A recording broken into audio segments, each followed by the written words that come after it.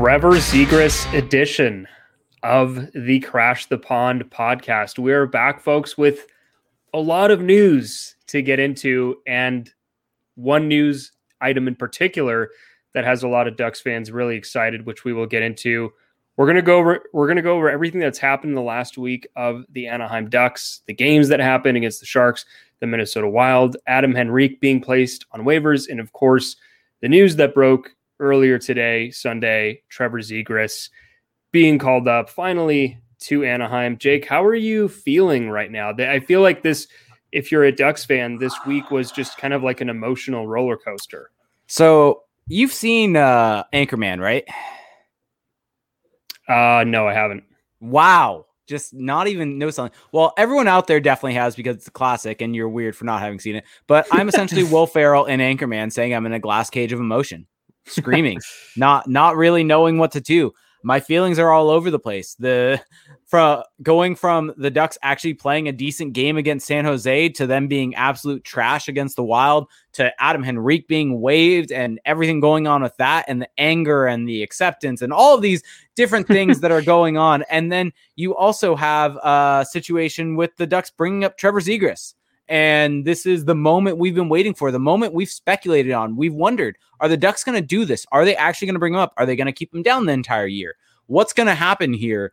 And it's finally happened. The Ducks, Bob Murray finally, I guess, realized, I don't know. We'll get into kind of some of our logic, our reasonings, our thought process there, because there's a whole lot that we could go over and talk about with that. And don't worry, folks, we will get to all the Zegras talk. We will get to all the Henrique talk. You probably will get a rant from me with Henrique. Don't worry, for everyone out there wanting an angry rant, that's probably a coming. So a whole lot of emotions, a whole lot coming. This is going to be a big episode for everyone. This is one, Felix, you and I were talking about it today. This is a big episode. I'm not sure if we've had one with this much news, this much important news for the Ducks to cover. And one way today was my dad's birthday. And so I kind of drove by to see him, and, he's obviously a big Ducks fan, but this season has turned him off just with kind of how the team's played. And he just hasn't been paying attention. And so he follows the team, but obviously nowhere near as depth as I do. And so I mentioned him that Trevor Zegras got recalled, and I was trying to kind of put it into work and explain it kind of how big of a deal this probably is.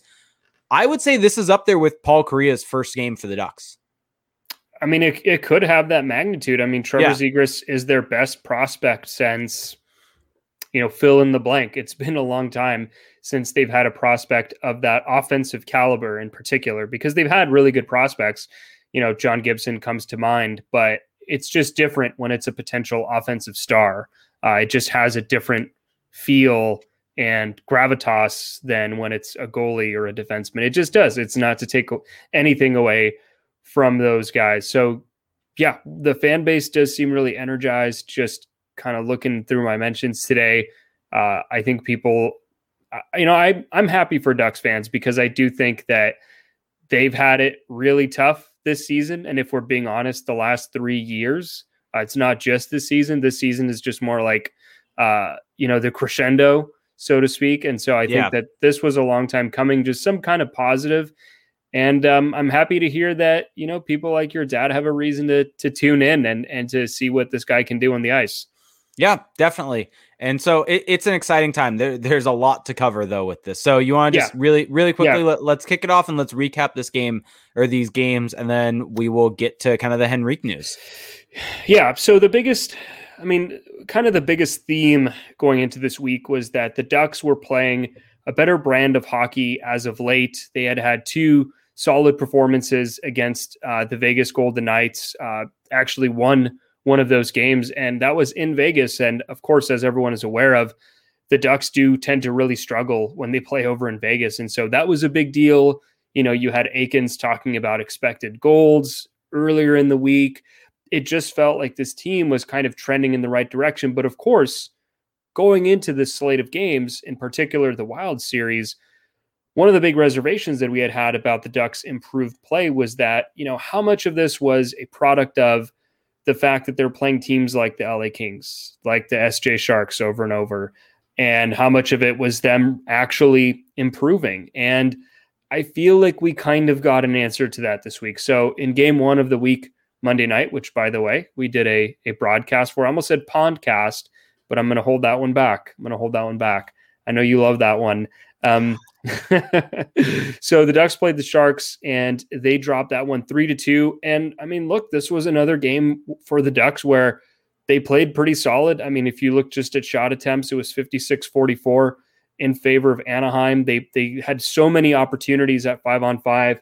Isaac Lundestrom could easily have had 3 goals in this game, and he just flubbed opportunities or missed the net. Just, it just felt like one of those games where the Ducks were a bit snake bitten, and that was something that they had talked so much about, was finding ways to finish chances off, not being content with just having a lot of chances. And so they dropped that one. Very disappointing. A lot of defensive mistakes. Maybe John Gibson kind of looking like he's taking a bit of a step back. He's looking human. Human. Like what is human? Is human average goalie? Yeah, and so he's below average in that game. I mean, he should have allowed 2 goals, and he allowed 3 goals. Yeah, it's that simple. Yeah, exactly. And so, I mean, looking at this game, though, that's the story to me, is that John Gibson wasn't really good enough for them to win it on his own. And then in terms of the offense, not a lot of finishing. But overall, I know this was a really disappointing loss, but it still felt like, hey, this is another step kind of in the right direction for the Ducks. Yeah, it 100% was I think a game where, even though they lost, this was the first game where I think Rickard Rakell looked outstanding. This was his best game of the season. And so I think that there were a lot of positives to be taken away. And the conversation after this game was, first off, Dallas Eakins even mentioned expected goals in his press conference the next day, which I think was a big deal for you and me. And he was right that he had basically mentioned, if you look at expected goals, they had seen improved play over the last 6 games or so. And he was correct. The issue is 4 of those 6 games were against one of them was against LA. 3 of those were against the Sharks. So I don't know how much you want to take away. The Golden Knights game, while yes, they played okay, they were above 50% in the second game of that series. It was very low event, and they were still struggling to generate. And so that's where, going into the Wild series, I was really interested to see if this was actually improved play, or if this was going to be a situation where it was simply the Ducks playing weaker opposition, and that's where it came from. So we would get our answer, though. Yes, we did. We 100% got our answer. The first game against the Wild, so the Ducks would drop that one 3-1.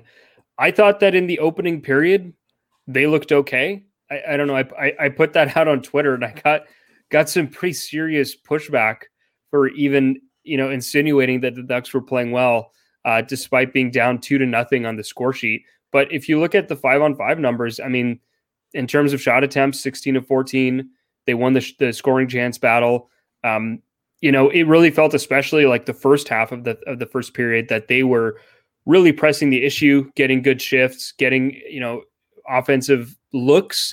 The big thing, though, was that the Ducks were so far behind in terms of shots on goal. In the first period, they only had 3 shots. And, I wasn't as concerned about that because, hey, they had 16 shot attempts. And so, or I guess overall 18 shot attempts if you factor in special teams. So it felt like, hey, looks bad, but there's at least something there. They've showed us enough in the previous games to where I'm giving them the slight benefit of the doubt. And instead, what kind of happened is they couldn't build off of that. They regressed. They couldn't generate anything really after that against the Wild. I mean, they only had 2 scoring chances from high danger areas at 5-on-5 in the second period. They didn't allow any, but it just didn't feel like the Ducks were ever really in it afterwards. And that's despite Sam Steele, who, by the way, I tweeted he needs to go back to the AHL, and within seconds he scored a goal. Yep, that's how it works. I'm still not backing down from that take, but he made me look pretty bad in the moment. He must have read my mind. But yeah, I mean, a nice backhand goal for him. And look, his numbers have been okay since he got scratched. It's not like he's necessarily playing awfully, but anyway, the Ducks would drop this one, and it just kind of felt like a very flat performance, very low event game. Yep. And of course, I mean, I think the big takeaway from this game, and this is something that got talked so much about in the following days, was the infamous 5-on-3, where the Ducks had a 5-on-3 and just could not get anything going. I mean, couldn't even get the puck into the slot, couldn't work it around the perimeter. Nothing was clicking. And it was an extended 5-on-3. It wasn't like just kind of a 10, 20-second 5-on-3. And so a lot of questions did not go unanswered in this game. People who thought, hey, okay, this team is only looking good because they're playing weaker competition. Well, I think that they got fuel for their fire. People who thought that this team just isn't good, they got fuel for their fire. So there was something for everybody in this game, but it was not trending in the right direction.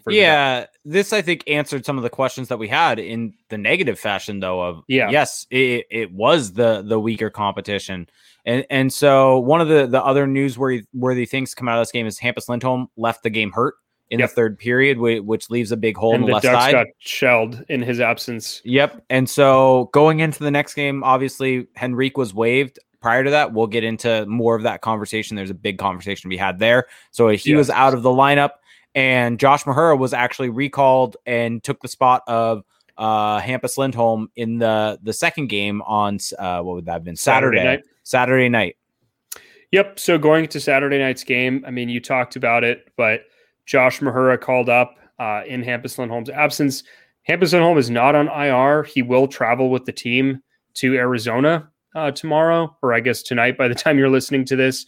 So we don't necessarily know how severe it is. Aiken said that something got irritated. It sounds like it might be a muscular thing, not like a broken bone or anything like that. So kind of hard to say what's really going on there. The Ducks aren't really letting anything on. And it seems like they're trying to really kind of play coy a bit. I mean, Josh Mahura was added back to the taxi squad today, which is a situation where they're doing it to essentially create cap space in the sense. So I wouldn't read too much into that for people out there that are seeing Josh Mahura added to the taxi squad, and that means he's out of the lineup necessarily. They could easily call him back up tomorrow and he'll be in the lineup. And we may have more word from that. And especially if Lindholm is out, Josh Mahura will definitely be will be in. So what are your kind of big takeaways from this game? Because I mean, this was yet another game that followed up the first game and really kind of followed the same narrative in a way of the Ducks came out really flat. They really looked bad in this game, especially in the first period. They maybe had a good stretch for a little bit in the second period where they generated chances, and Josh Mahura ended up getting a shot on net that tipped off of David Backes and found the back of the net. And so kind of what were your overall takeaways from this game? It's, watching this game and the way they came out in that first period and all of the things that they've been saying all week about, having the right intentions, playing with aggression, not waiting for the game to come to you, all these different things that they've been harping on for the last couple of weeks. And then to watch them come out with that flat of an effort. Now, of course, it bears mentioning that there is another team out there, and the Minnesota Wild. I know this is a shock to some people, but they're not a bad team at all. There's a lot of talent. You and I both had them at third in the West per our preseason rankings? Yeah, I mean, solidly in the playoffs. But the point is that the Ducks, of course, they can do everything right, but there's still another team out there. And this kind of, we'll get to, I think my biggest takeaway of the night is that, look, the Ducks pushed back after the first period. If you look at the numbers, shot attempts in the second period were 23-8. And David Backes talked a little bit about this after the game, that there was a pushback. They were doing some of the right things, but it just didn't matter because every time they would make a mistake, it would end up in the back of the net. I mean, they gave up 5 goals in this game. I didn't think that John Gibson didn't look any good. I mean, in this one, he got tested. He faced some high danger opportunities, but if you look at all situations, the Ducks expected goals against was 2.96 on natural stat trick, and they allowed 5. So he didn't really do them any favors. I'm not saying he was the reason that they lost, but I just feel like when you come out that poorly, it's just very difficult to come back when you're a team like the Ducks that doesn't have a ton of scores. Yeah, and one thing I would qualify kind of your statement is with the shot attempts. Well, yes, no doubt the shot attempt battle was pretty good, and same thing with the expected goals in the second period. The one thing is there are score effects, and granted, yeah, well, that's the thing. They were having to play like that was a back against the wall type of reaction. That was not okay, now all of a sudden the Ducks systems are really just clicking and humming and whirring. Like if you look at the high danger chances in the first period, the Ducks were outchanced 7-0. Like that's how many they're now up to, probably almost 5 periods this season where they have 0 high danger chances at 5-on-5. And like that's a very troubling sign. And so kind of watching this game, just sitting there, seeing it happen, seeing it unfold. And look, there were some decent performances. I think Max Jones has looked really solid as of late. I mean, he had some really good underlying numbers, but more than that, just watching him play, he's crashing the net. He's trying crazy moves one-on-one. He's chirping away between whistles. Like he's just an irritant out there. And I think he brings a good energy, and it translates statistically. And there were some okay performances here and there, but it just got to the point where you kind of just realize, this team, the talent disparity is just too great. I know that people still look at names like Cam Fowler, Ryan Getzlaf, Jakob Silverberg, go down the list and think, yeah, this team has enough talent to be a playoff team.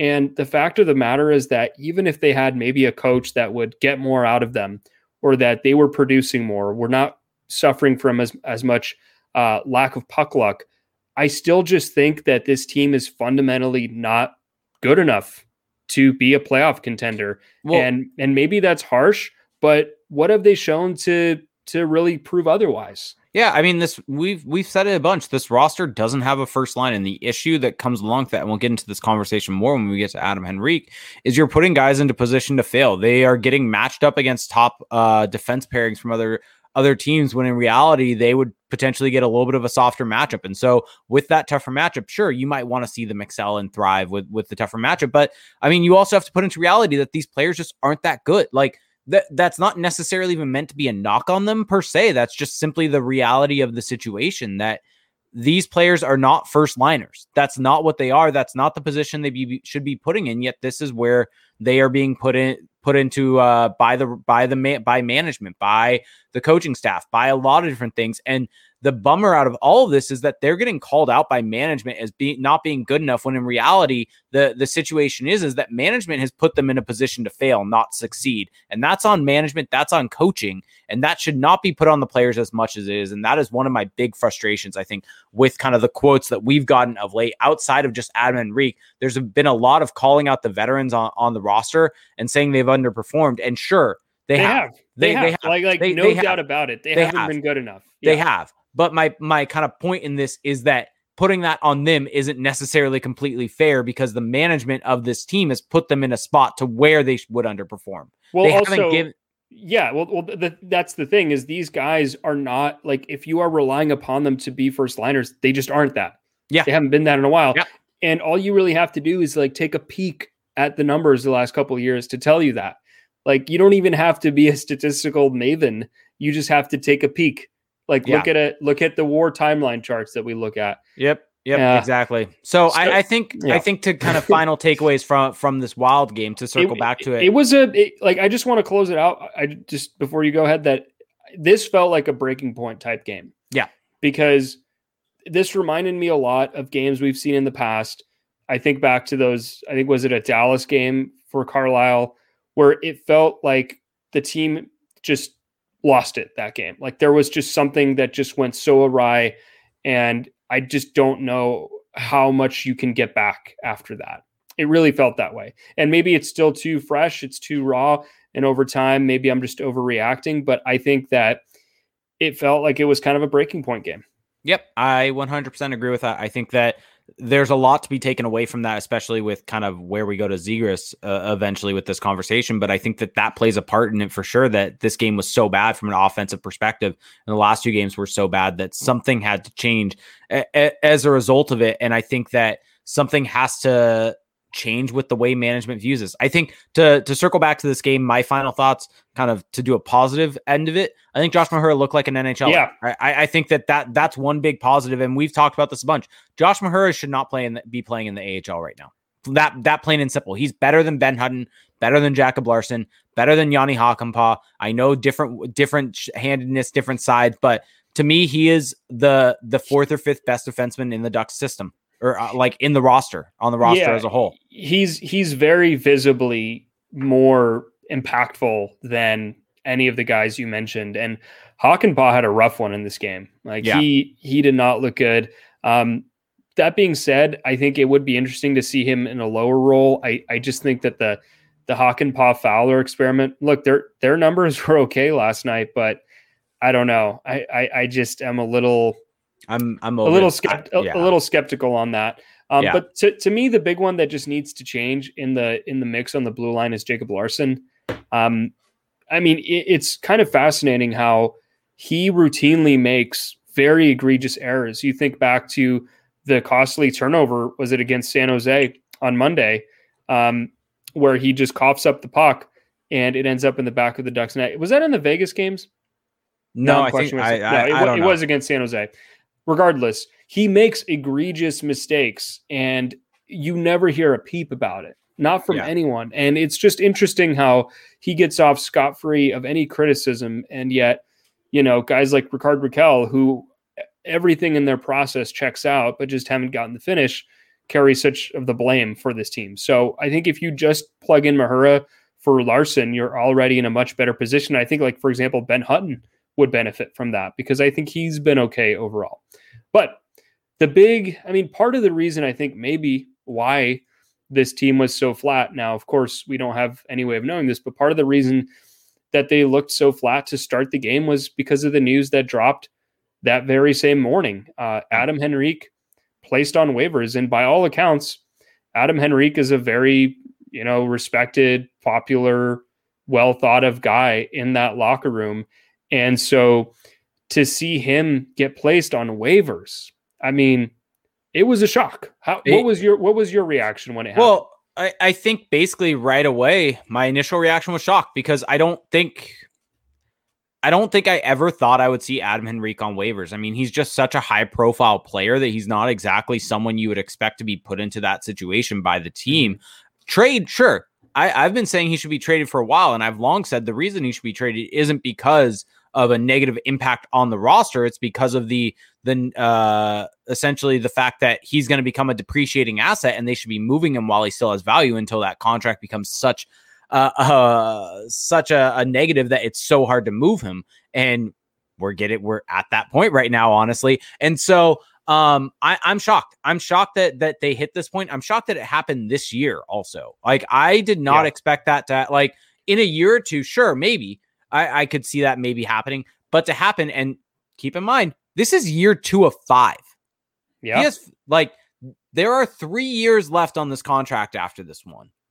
Like, to put him on waivers and be open to someone taking that guy off your hands, someone that is in year 2. Last year was the first year of the deal. Someone that Bob Murray just signed. Like, this is a complete admittal of fault. Like, there's no other way of putting it. Like, Bob Murray may want to paint it in a way, in a rosier picture for himself of saying, Adam Henrique let us down. He's done all this stuff. He's played up. That's actually not what they're saying. Like that's the funny thing about this is that they have said, I mean, both Aikens and Murray said this isn't just Adam. Adam is not alone in this. Adam's not alone in this yet. He's the one on waivers. Well, that's the thing, is that not only is he the one on waivers, but he's the only veteran who's been scratched. Like, the only significant veteran, the only high profile veteran who's been scratched. I don't buy that. So you've scratched him before, and now you place him on waivers, which is also just kind of like embarrassing. I think of course it's a no crying in baseball type business, and you're never going to feel sorry for these guys, but still, like, it's not a good look for any player to be placed on waivers if you're a player of his caliber. And the thing is with Adam Henrique, look, he hasn't been great this season by any means. The production is not there, but he had 26 goals last year. The Ducks still get the most offense when he's on the ice. There's no other player where the Ducks generate more expected goals for per 60 at 5-on-5 than when he is on the ice. Like, his play was just not bad to the point where he's a guy that you can just put on waivers. That's the baffling thing to me. The thing here is this feels like a let me circle back to this, because I've said Adam Henrique last year. I said Ducks should be looking to move Henrique. They should be looking to move him. And I've long said the reason they should be looking to move him is not because he has a negative impact on the roster. It's because he's a good player for this team right now. And this team needs to flip over the guys, to flip over the core and get something for Henrique while he has value. And now he doesn't. And so kind of circling back, the issue right now is that Bob Murray only wants to get rid of him. But let's be clear here. Yeah. The only reason why he wants to get rid of him is because he believes that he does not help this team right now, that he thinks that he is a negative drag on this team, that he makes the Ducks worse. That is the reason why Bob Murray thinks that he should be gone. This is not because it's rebuilding. Bob Murray has made that clear in his statements. And if you take his statements at face value, which granted is a little bit, puts you at risk slightly, but he's made it clear that he thinks that has to be done for the team right now. This is not a situation because of that. And the issue that I have with this overall, he should have been moved last summer. Mm-hmm. He should have been moved last summer when I think, correct me if you disagree with this or disagree with this if you want, I think last summer he was on pace for a 50-point season last year. You could have potentially gotten a 4th round pick for him. You could have gotten something. Would you agree with that or disagree? Well, I will agree with the notion that he had more value last summer than he does right now. Yes, I mean, if you were like, and that's the problem with these moves by Bob Murray is that they always feel so reactionary. There doesn't seem to be any kind of vision here, or there never seems to be any kind of proactive steps that are really taken. Because look, if you had it in the back of your mind that Adam Henrique is a guy you want to move, last summer would have been the time to do it. And now instead, his value has completely depreciated, or not completely, but like it is at a low point right now. Oh, it's completely depreciated. He cleared waivers. No one wanted him for free. Well, like, let's make that clear. Part of that is the contract. But I do think that, look, if they were on the fence about Adam Henrique, if they had some doubts about his game, then you had a window to do it. And so maybe they didn't have, like, this is the flip side, which I think is the more concerning side, is that maybe they thought he was all good to go and there are no issues with this game. And then all of a sudden, these first however many games completely changed their minds to the point where they are waiving him. It just feels like there's no actual plan here, except for the other thing is, well, the other thing is, and this is kind of where I was trying to get at, that with Bob Murray, the other issue here is it's the fact that obviously didn't move him and is only looking to move him now because he thinks he's having a negative impact on the roster. The other issue that's happening here is the player evaluation is completely off because he's not having a negative impact on the roster. Well, yeah, this is a gross overreaction to goals for percentage. So we talk about this a bunch. We look at expected goals for, we look at Corsi for percentage. We look at these things where you have a larger sample. They're based on shots, so you get a larger sample over 17 games. When he is on the ice, the Ducks get the majority of the shots and the majority of the chances. He's over 50% in both. And so that is significant for a Ducks team that is not over 50% on the whole. The issue for the Ducks is he is at 40% goals for percentage. So in pure raw goals, the Ducks get scored on more than they score for when he's on the ice. The issue here is that pure goals are a much smaller sample size and are more open to variance. And the best predictor of future goals for percentage is not actually your goals for percentage now. It is Corsi for percentage. It is expected goals for percentage because they're based on shots. They're less likely to be affected by variance. So basically, the Ducks are making this whole rationale about Adam Henrique having a negative impact on the roster based upon something that is highly variable. Well, out of his control. Out of his control, something that even if they think he looks like he's playing bad as a result of that, he's actually playing well. They like plus minus is similar to goals 4%. It's beyond baffling the player evaluation aspect of this. It's beyond baffling the lack of ability to understand how you should run a team. It's so baffling. It's so frustrating. And this is the most frustrated I think I've ever been with Bob Murray as the general manager of the Ducks. Because in reality, if you were looking to move Adam Henrique, you should not be doing it as a reactionary move. This needs to be something with foresight. This needs to be something that you plan out. He should be moved. Don't get me wrong. He should be moved. This is something that hold on. So what is your reason? Because I don't think your reason is the same as his, where he should be moved. My reason for him being moved is a bunch of things. First off, obviously the contract's not good. That we've said that since the beginning. There's no doubt. That's the reason why he isn't claimed. It's a bad contract. Bob Murray gave him that deal. Yeah. Bob Murray is at fault for that contract. Well, that's the thing is he was so willing. Like here's the thing. He was so willing to give him that contract at the time. And, this early into it, he is now ready to jump ship. Like, that shows that whatever evaluation was made at the time was probably inaccurate, or he has no faith that, the vision he had back then can still hold true through the rougher waters. Because look, a player that you sign to a 5-year deal is probably not going to be awesome the entire time. No. There are going to be rough patches. Yeah. And that's part of the commitment from the team side, is you have to be kind of willing to live with those rough patches. And so it's like you were alluding to with, you weren't even alluding to it. You were putting it right out there for everybody. If the Ducks just looked at these numbers and kind of had a better understanding of them beyond Dallas Eakins, because Dallas Eakins, we know, looks at them, but I don't think Dallas Eakins is in the room for all these decisions, or at least he's not the one making the final call. If they had a better appreciation for these numbers, I think that they would come away from it thinking, yeah, Adam Henrique hasn't been awesome. He hasn't been, he hasn't lived up to his contract, but he hasn't just become a crappy player overnight. Like, there is still value there. And with time, he's probably going to start putting a few in the back of the net. Yeah, exactly. And they're going to start going his way. He's going to get points. They will come.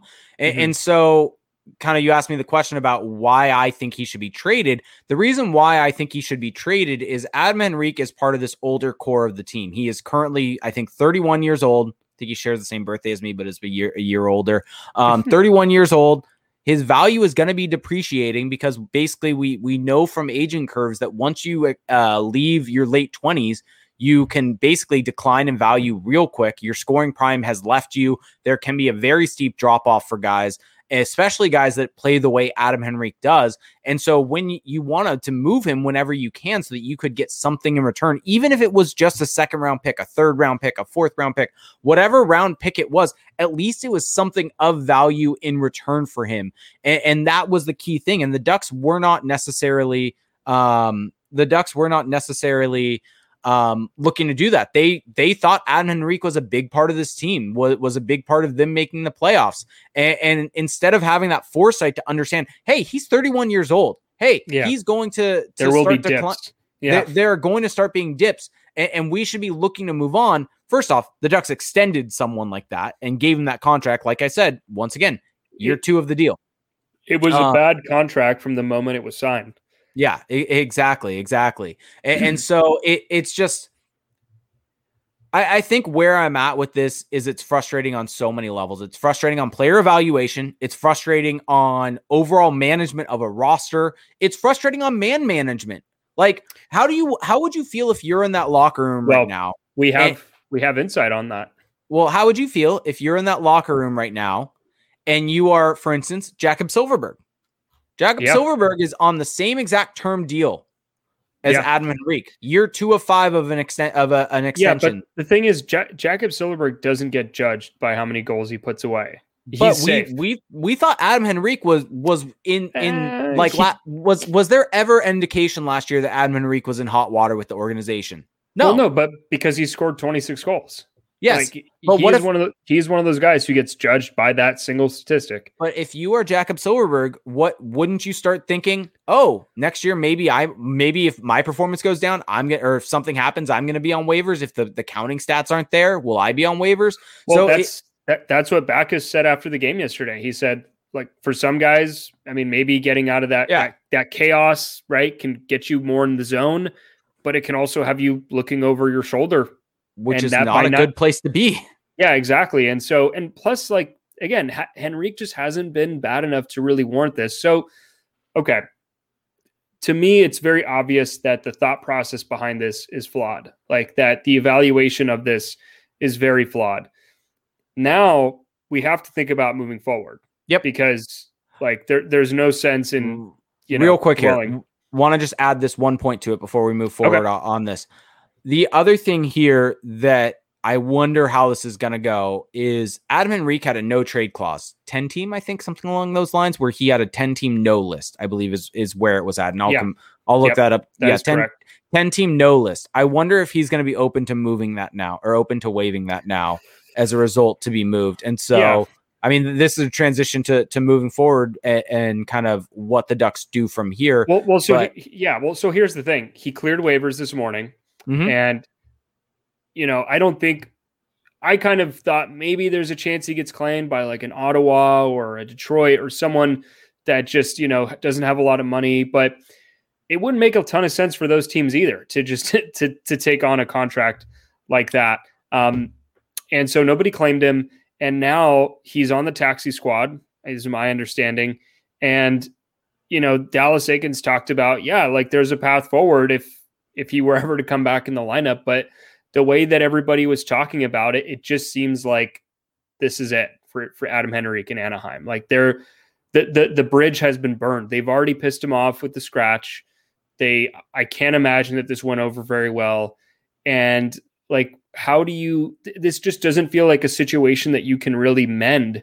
And so I think now the question for the Ducks becomes, how do you get out of this situation while also, because now they're in a situation where they're probably going to have to almost pay somebody to take him on. They're going to have to attach a draft pick to Adam Henrique to get anything of value. They're probably going to have to retain at least, 25% of the salary just to make it work for teams. Like they've made this kind of a very complicated situation that it, like we were saying, it didn't necessarily need to be that.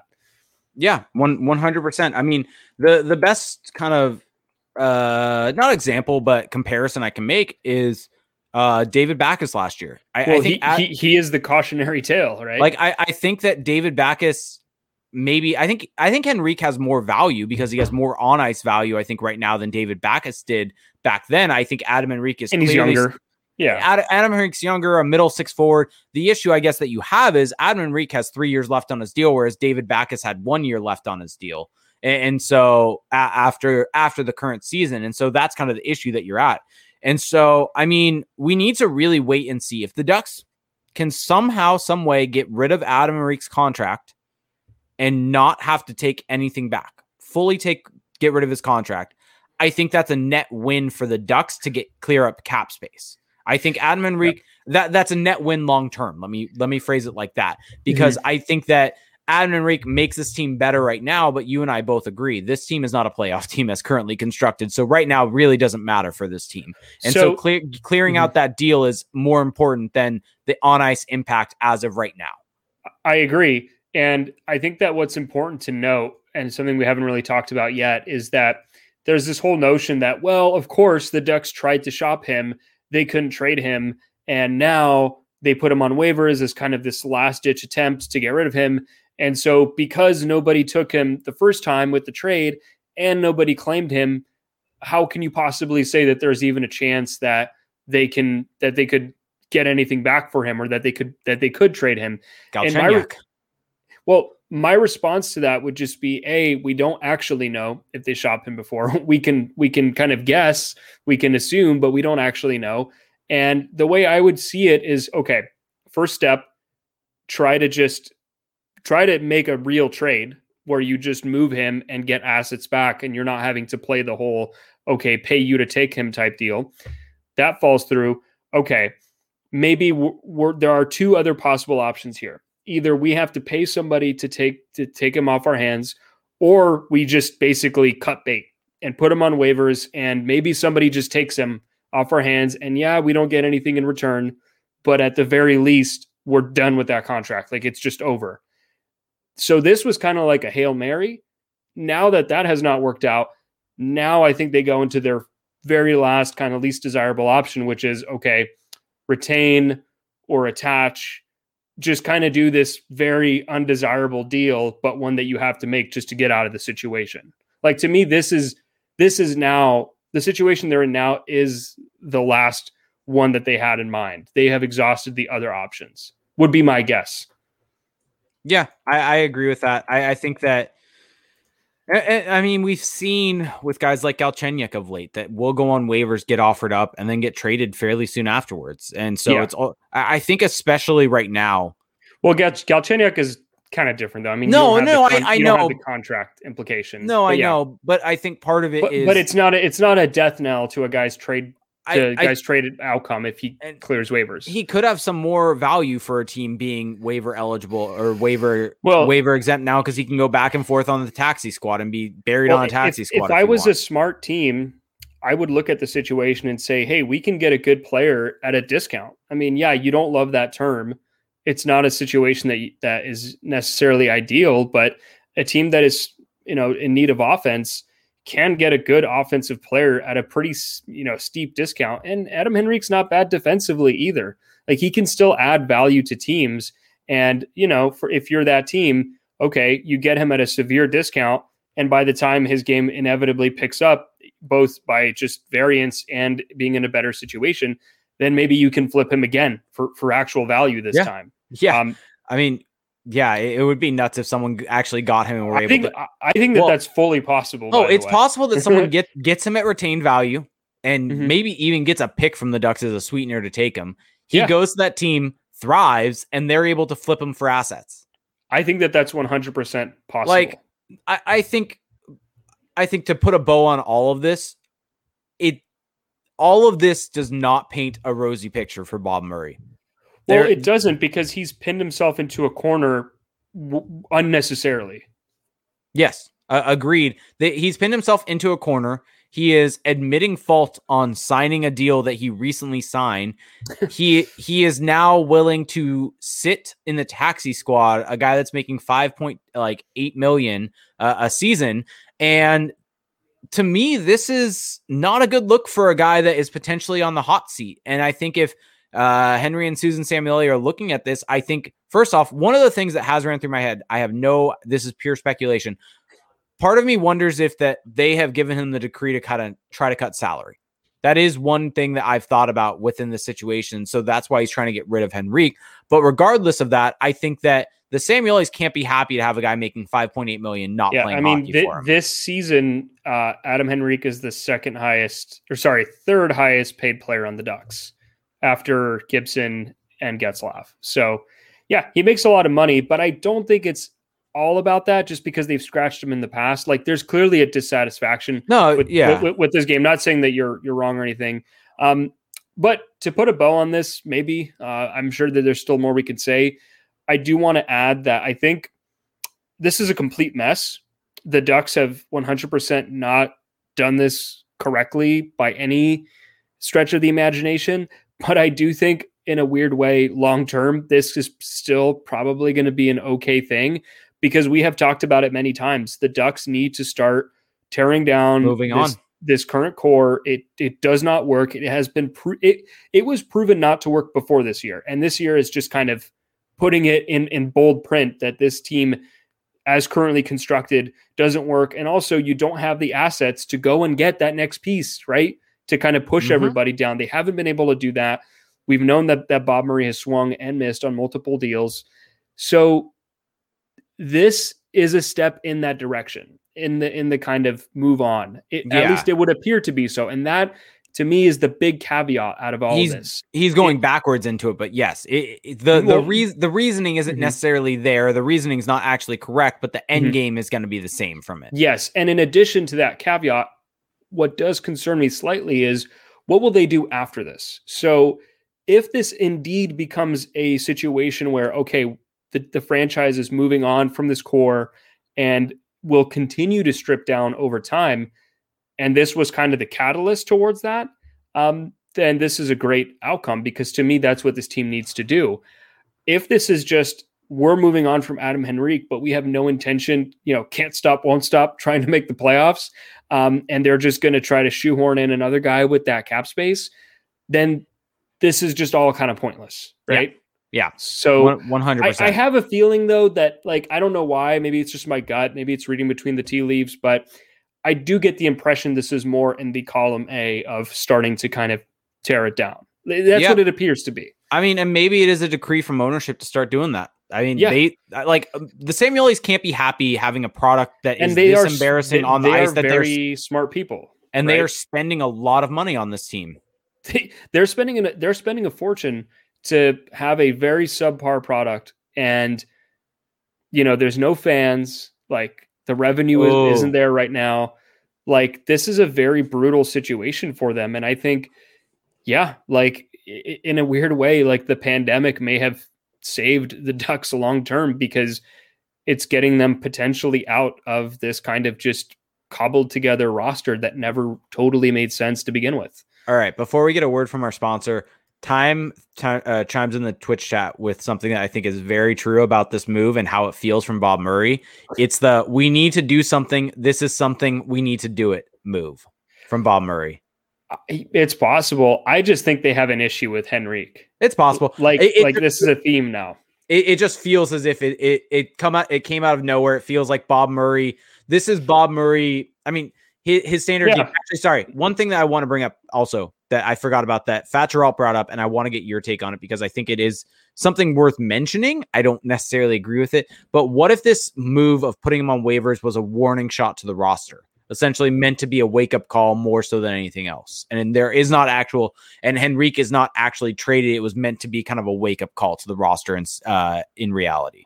I mean, that would just make this ridiculous. Yeah. Because you are going to such great lengths just to send a quote-unquote wake-up call. Yeah, send a message. I mean, that would be absurd. Like that would be childish.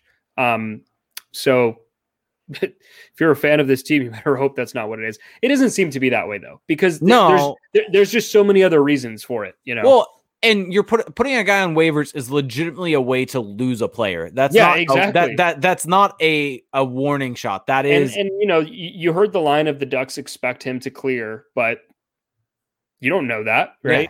Yeah. Like, he could be gone. Yeah, exactly. All right. So let's have a little bit of a word from our sponsor. Okay. So, hey fellas, we are in the thick of winter and a storm's a brewing. It looks like 1 to 3 inches are in the forecast when you trim that hibernation bush that's taking place in your pants. Luckily, our partners at Manscaped specialize in products to make sure you're walking around town with beautiful snowballs. So Felix, Manscaped has sent us a couple of their different products. What have you thought about the Lawnmower 3.0? Yeah, I've absolutely loved it. As someone who, I experience body hair. I just do. I experience it probably more than I would like to. And the Lawnmower 3.0 has actually really stepped up my game in that regard.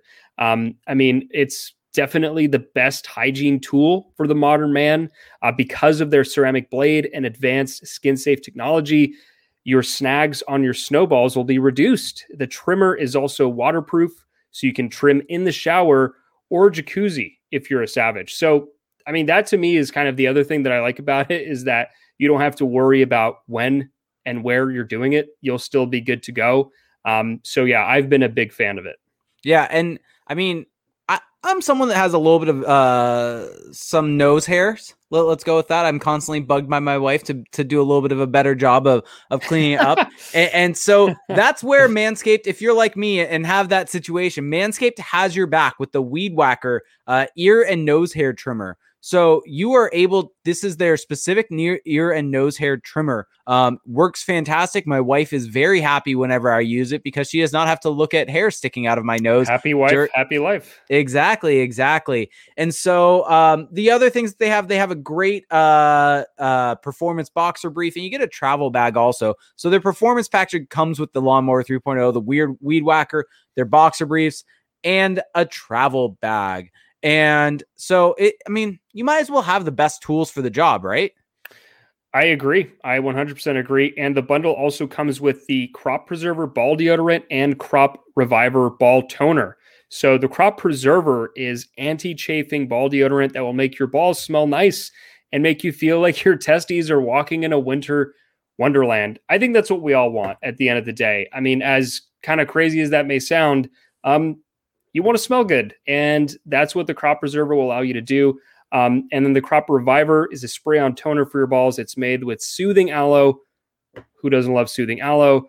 And witch hazel extracts. Don't even know what that is. Sounds good, though. That will make your balls look up at you and say thank you. So if you really want to enhance that relationship, maybe it's a bit rocky right now, the Crop Reviver will do that for you. Don't get cold feet this winter. Get 20% off plus free shipping with the code CTP at manscaped.com. So once again, 20% off with free shipping at manscaped.com and use code CTP. That's 20% off.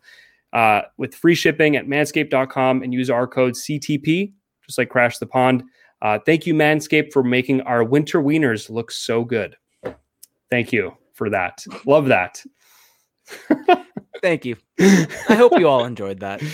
Apologies if you didn't. At this point, I'm really sorry if you don't, but that's why there's a skip button, right?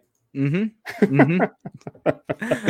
right. So I think it's time for some fun talk. So the first, let's see here. The first 50 minutes of this podcast, we're a little bit dreary. We're 50 minutes in. We're 50 minutes in. Yeah, I do apologize. I'd like to apologize to everybody for the tone, because there is still going to be a lot of positive here to get into. Hey, we wanted to give everyone the bad news at the front so they can leave the podcast with a very kind of warm and fuzzy feeling at the end of it all. Warm and fuzzy?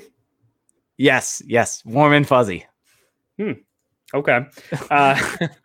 Yeah, well, let's just dive into it, though. I think we got to get back to business here. Trevor Zegras announced that he was called up today. The way it broke down, we could get into the minutia of it, but the takeaway, the end conclusion is that he has been called up. He skated on a line today with Jakob Silfverberg and Sam Steele, and he was told last night after the Goals game by the Goals GM that he was being called up. He said, practice at Honda Center tomorrow. Congrats, pal. And so that it's a feel-good story.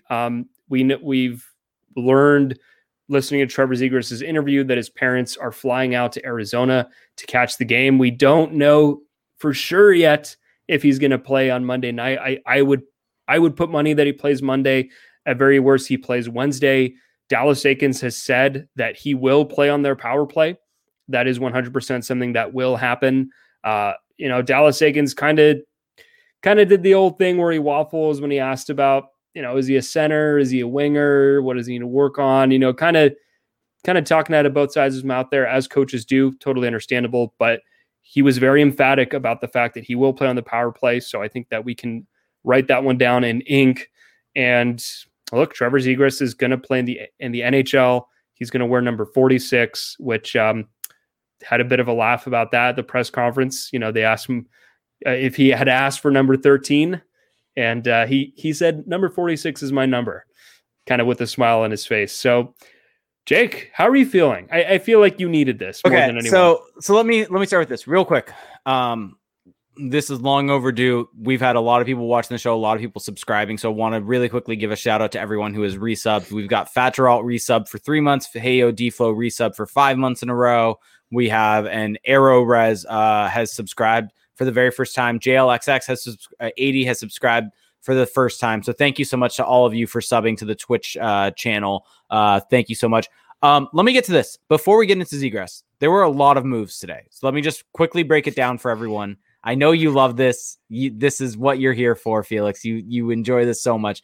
Really quick, let me just say this because there is one of these that is important along with Zegras. Zegras was sent to the Ducks, Stolarz to the taxi squad, Jacob Perreault back to the Goals from the taxi squad, Sonny Milano, this is the big one, added to the Ducks roster, Lettieri to the taxi squad, Dostal to the Goals, DeLeo to the Goals, Mahura back to the taxi squad, and Adam Henrique to the taxi squad. So Sonny Milano and Trevor Zegras both added to the Ducks roster. That is of importance because last night they looked really good together. Yeah, hooked up for a goal. They hooked up for a goal. Trevor Zegras had 2 goals. Doesn't appear as if Milano is going to draw in based upon what we got from the line information. It seemed like Trevor Zegras was skating with Sam Steele and Jakob Silfverberg. So Sonny Milano not on the line with him. But as we get into this, this was good news. This was a shot in the arm that I kind of needed after the last couple of days of frustration. This team was so frustrating, not only on the ice, but off the ice. It made no sense. It was frustrating. It felt like rock bottom. I don't really know if there's any other way to put it than rock bottom. Like this is it was extremely frustrating.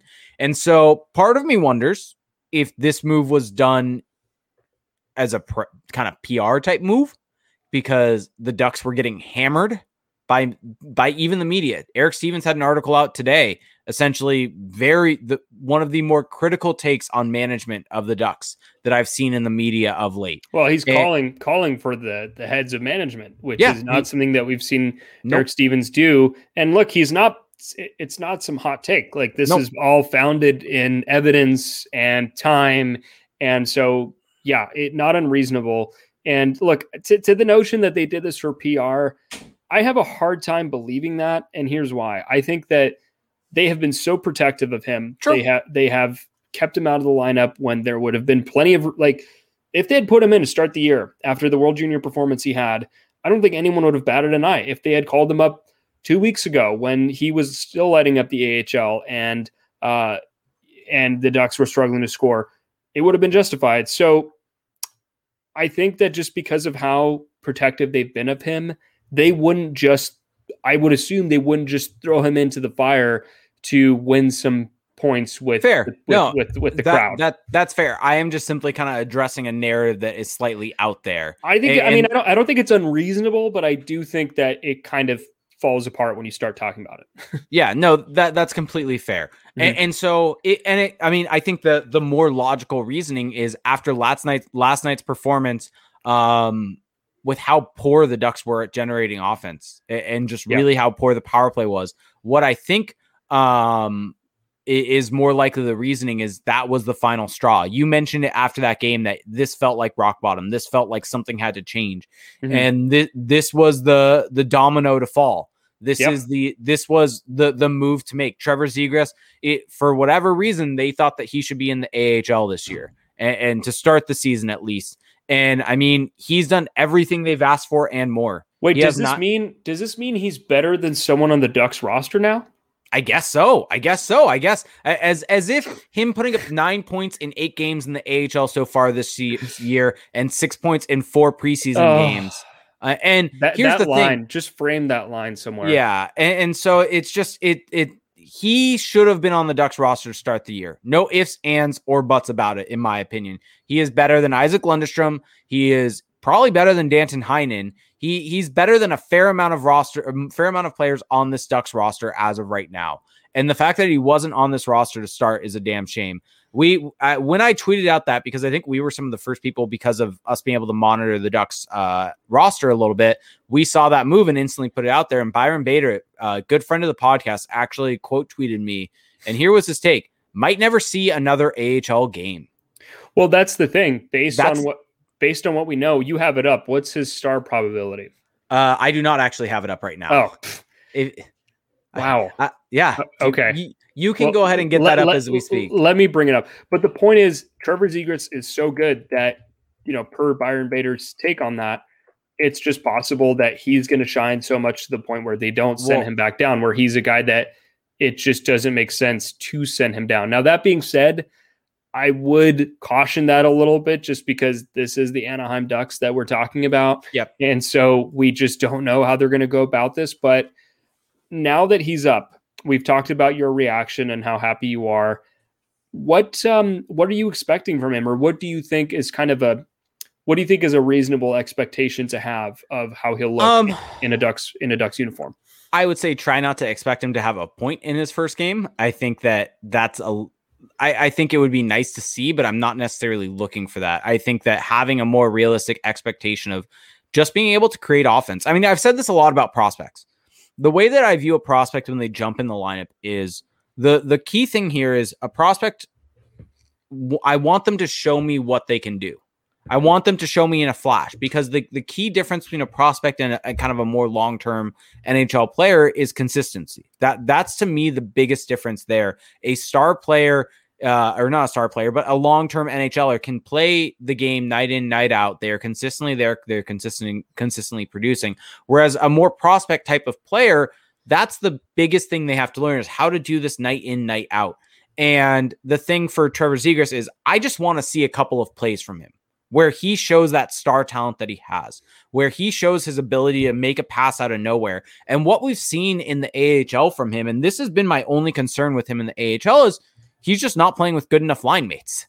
And they're not able to read off of him well enough. Take that Sam Carrick slander and just, do what you got to do with it's not meant to be a knock on Sam Carrick. It's not meant to be a knock on Chase DeLeo. I'm actually just trolling you. I 100% know, but just for everyone out there. But if you were to watch the goals games, he would like hit those guys up with perfect passes in dangerous spots, and they just wouldn't expect it. It would blow up off their stick as a result, and he would hit them right on the stick.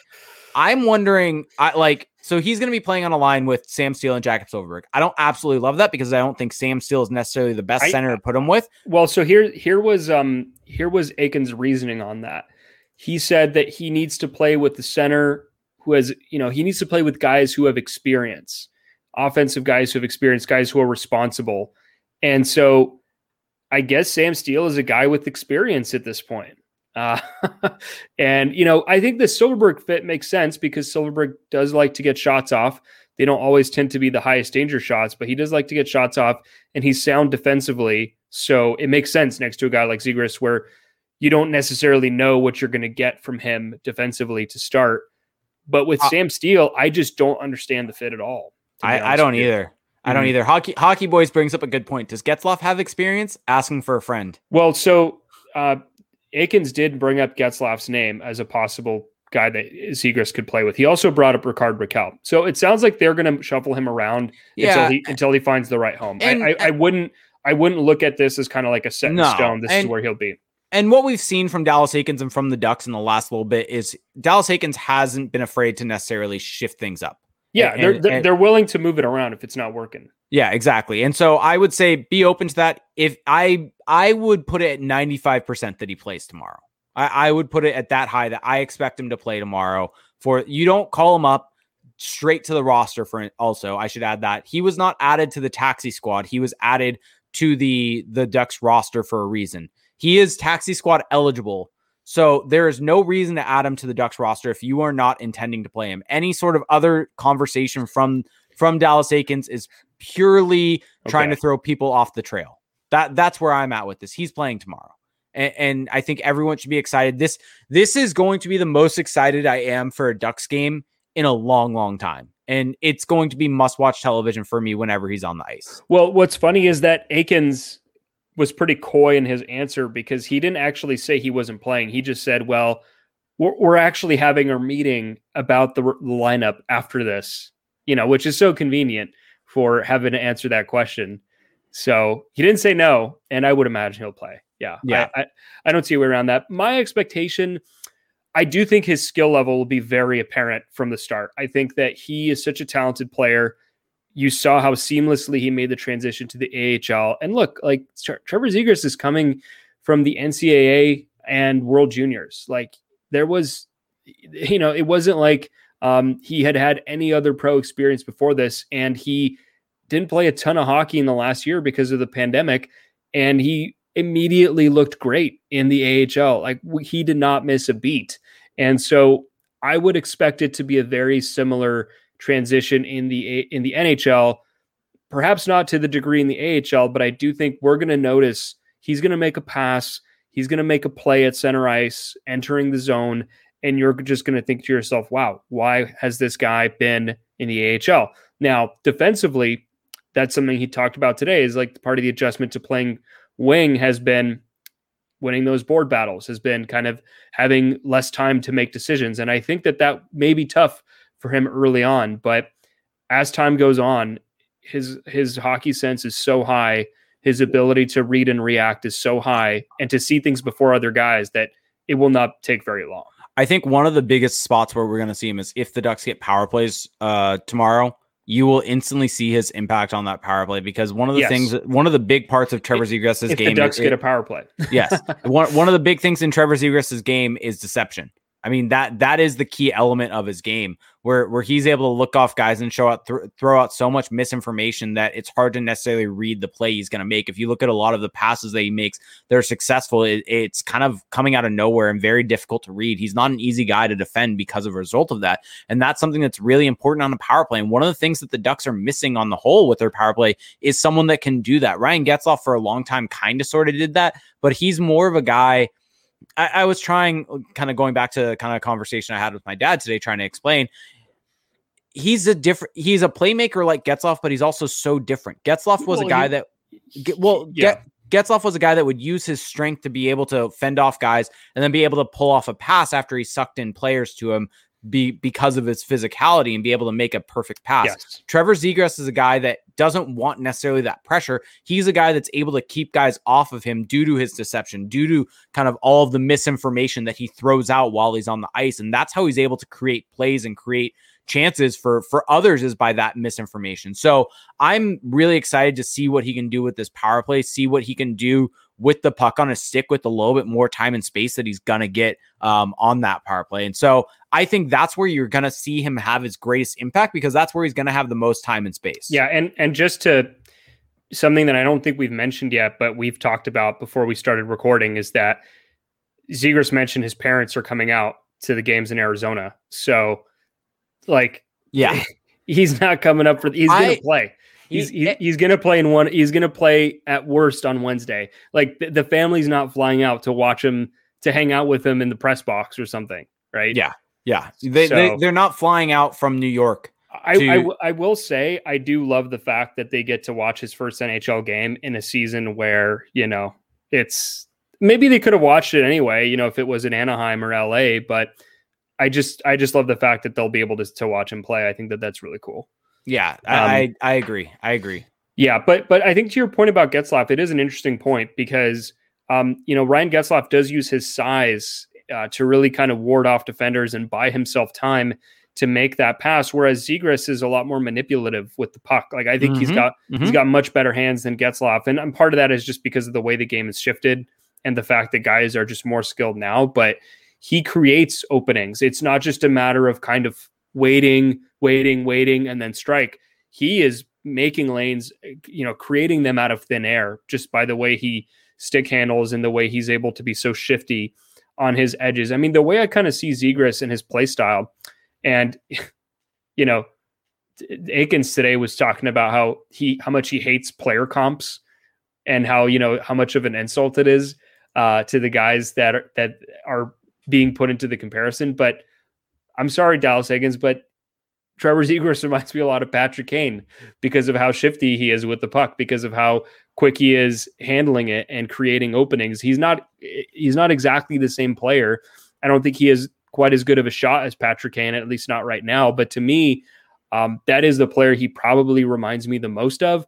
I've heard a lot of people compare him to Austin Matthews. I have time for that comparison as well. I've heard Elias Pettersson. Yeah, Pettersson, I could see it, but he's not quite on that level in terms of a shooter.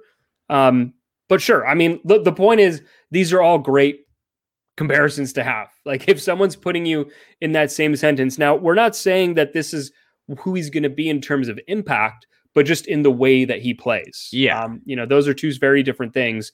But I don't know, just everything that we've seen from Trevor Zegras so far leads me to believe that he will be a good NHLer right away.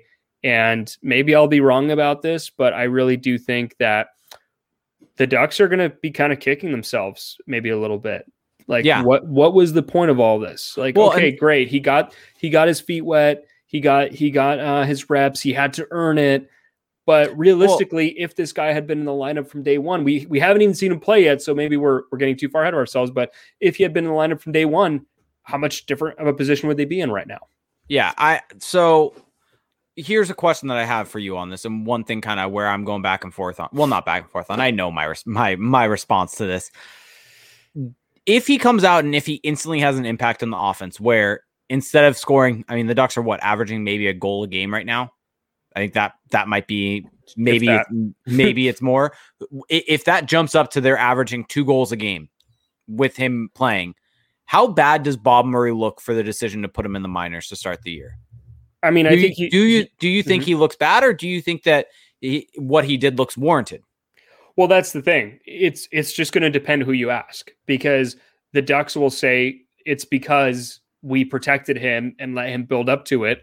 Critics will say it's because it would have always been like this. It doesn't matter.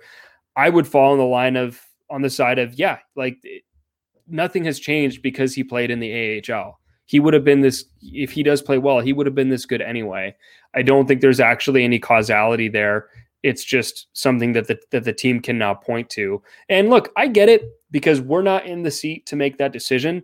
And I do think that when you have such a high level prospect, it is, there is some anxiety there of putting him in too soon. And maybe it doesn't work out. And then all of a sudden you've really shifted his development in a negative way. But that being said, if you have confidence in the player, 8 games in the AHL is not going to make that difference one way or the other, right? Yeah. Like you're not like, now that you've called him up, you're essentially conceding that he didn't actually need that much time anyway, right? So it's kind of a weird situation. This debate is not super interesting to me, but I do think it's at least worth addressing. Yep, exactly. All right. So I think it's about time we get into some questions, or you got anything you want? Well, here, let me ask you this. What's your lineup prediction for tomorrow for the forward lines? Do you think that they just keep the same lineup as last game, with essentially just swapping in Trevor Zegras for Danton Heinen, because Danton Heinen was the winger on that line? Why do you have to put me on the spot? Because that's what I do. You do it to me all the time. I mean, I'm just asking that so I can pull up the lineup. Yeah. So, okay, to buy myself some time. So looking at the lineup, I mean, I could see a scenario where Jones replaces Delorier on the 4th line, and then Heinen is with Getzlaf and Terry, and then Zegras is with Steele and Silverberg, and then Courtois, Lundestrom, Raquel stay together. Mm-hmm. That would, because I think, man, if you take out Heinen, I know Jones has been going well, but if you take out Heinen and you have Zegras in there and you're still leaving Delorier in there, like you are, I just think that you're kind of taking a risk there, because as good as I think Zegras will be, you're hedging your bet a little bit by keeping Jones in there and taking Delorier out. I love that Aiken said today that the only line he for sure will not play on is the grinding line. He referred to it as the grinding line, which I would assume is the 4th line. But why? Like, why is that a thing? Why can't every line be the grinding line in theory? Yeah, that is very annoying. Really quick, I'm trying to look up. Well, okay, I just want to say he didn't say that in the sense of like he's not a grinder. Just like if you're trying to play the bingo game of where he'll play, it just won't be that one. Yeah, so it doesn't look like I got to Byron Bader's projection. He doesn't have this year in it, so that's the issue there. There's no D2, so it would have probably gone up. His probability. Yes, it would have gone up significantly with how he played. So let's get into some questions. So we got 2 DMs from Twitter that I want to get to, and then Twitch we will get to you. So let's hit these first before we get to them. Steve asked us on Twitter: Henrique, Fowler, Silverberg, and Shattenkirk have almost no trade value. Manson probably gets a second. So are Raquel and Gibson the only guys with in-season value? Would you agree with that assessment? Which guys? Do you think Henrique, Fowler, Silverberg, Shattenkirk have no trade value? Manson maybe gets you a second right now. So do you think that Raquel and Gibson are the only guys kind of in that age group that has trade value right now for the Ducks? I do think Raquel is the highest value because of his contract, and because you could argue he's still the best player within that. I think with John Gibson, there's probably teams that would take him, but I don't even know what his rep really is around the league, right? Lindholm does also. Sorry. That's one that was I would say Lindholm has value. I mean, the contract, which we kind of haven't talked about much as looking really bad right now, is the Fowler deal. I mean, that is an albatross because he's not playing very well this season either. So, yeah, I would agree with that overall assessment, though. I think that's fair. Yep. And then we got this one. Does Henrique's waiver debacle, this comes from William Lewis, call into question Murray's stability or suitability for the expansion draft? That's one thing we haven't really talked about, the impact of this on the expansion draft. Why don't you take that away, since that is your expertise? Really quick, Adam Henrique would be eligible for the expansion draft. To me, that's one of actually the flaws with putting him on waivers, is that if they would have lost him for nothing, there would have been the potential for them to expose him. And maybe after a good season, Seattle maybe would have taken him. They are going to need, like, one of the things of an expansion draft team is they do need to take on some salary to get to the cap floor, because most of the players they're going to take are going to be in the $1 or $2 million range. So it's not as if the cap or the contract is a necessary or is this huge issue for Seattle. So I think maybe there's a flaw there because he may have been the guy you dangle for Seattle to take.